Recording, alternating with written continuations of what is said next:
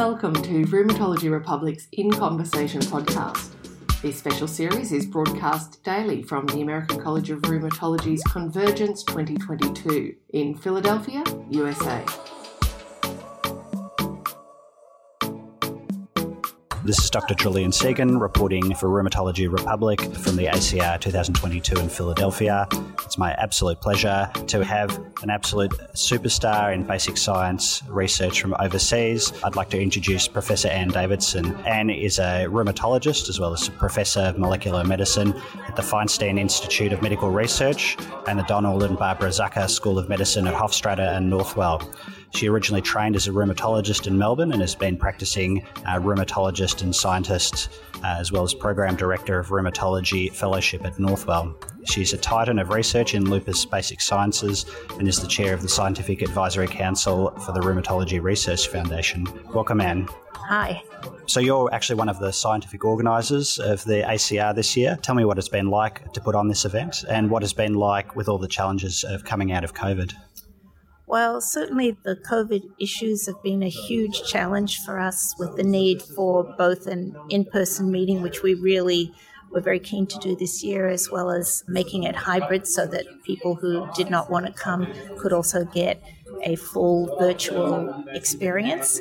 But I think in general it's been very successful and that technologically it's been pretty seamless and it's been wonderful for everybody to see each other again and interact in person again. How do you think this ACR meeting compares with previous in-person meetings, especially with the hybrid combined? Yeah, well, there've certainly been a lot of changes in this meeting. One of the changes is shorter meeting. In general, it's a day shorter than it's been in the past. Also, shorter scientific sessions. In addition, this year we haven't had an in-person poster session, and that's garnered quite a few comments and perhaps disapproval of our audience, which needs to be fixed for next year. And there've been also some advantages to having some virtual component because audience who are not here are able to ask questions and to interact in a way that's not been possible previously.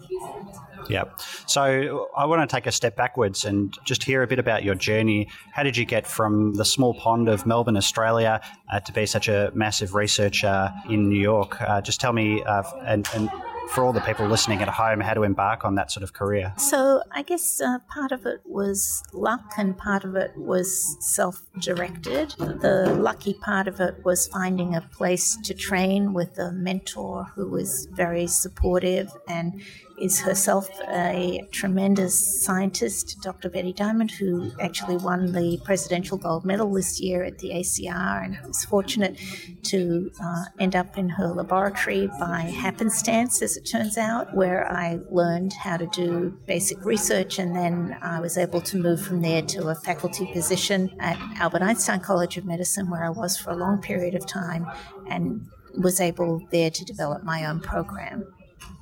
That's great.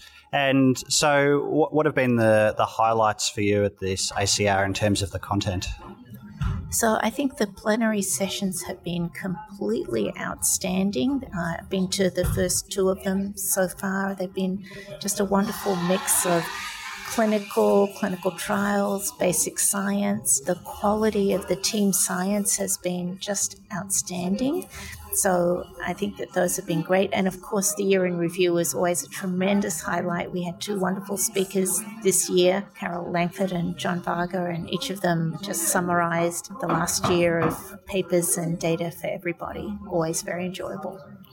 Yeah, one of the topics or papers that was covered in the Year in Science in Review that I found really interesting was tissue-resident T cells. What do you think are some of the future landscapes for the targets of treatment in that field?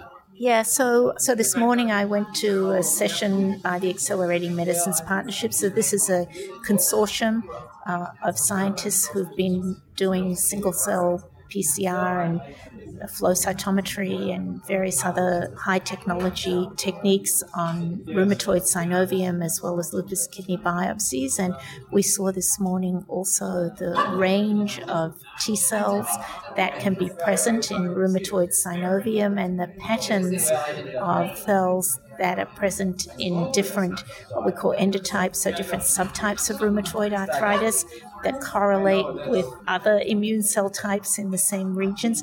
This is really a new kind of concept in rheumatology, that we're going to find different kinds of inflammatory responses in different patients, and that this might translate into the need for different therapeutic interventions for these kinds of patients. So I think this is new. It comes out of team science, comes out of new high-throughput technologies that are going to inform us a lot in the future about how to treat our patients.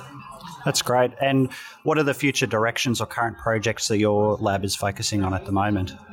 So we have done a lot of work in mouse models, and over the last number of years we've also did those into human translational studies. We have a big interest in the laboratory in myeloid cells, and we have a big project right now ongoing on the types of myeloid cells that are present in lupus kidneys, both in mice and humans, and wanting to know what things are shared between mice and humans so we can go back to mice and do some of the mechanistic studies that are not possible to do in the human system. And so my last question, besides your family, what's the thing that you miss most about Australia? I miss the food. I miss Melbourne. I miss getting a decent cup of coffee. I just miss the more relaxed way of life and the safety, and also the way that Australians look after each other, I think, a lot better than people in the US look after each other. So there are many things I miss, and those are some of them. That sounds good. So I wanted to thank Professor Anne Davidson again for her time today, and I just want to congratulate her on such a successful meeting. I know for me personally it's been a real career highlight so far. So thank you again, Professor Davidson. Okay, thank you for having me. Rheumatology Republic in Conversation podcast is brought to you by the Medical Republic team. You can subscribe to this podcast on Spotify, iTunes, or your favourite podcast player. You also might like our podcast, The Tea Room, to keep up with the general practice of healthcare and running a successful clinic. But for the latest news and views about rheumatology, check out the Rheumatology Republic website, www.rheuma.com.au. There you can easily subscribe to our email newsletter or print copies of the Rheumatology Republic magazine. We love to keep you informed, so thanks for tuning in.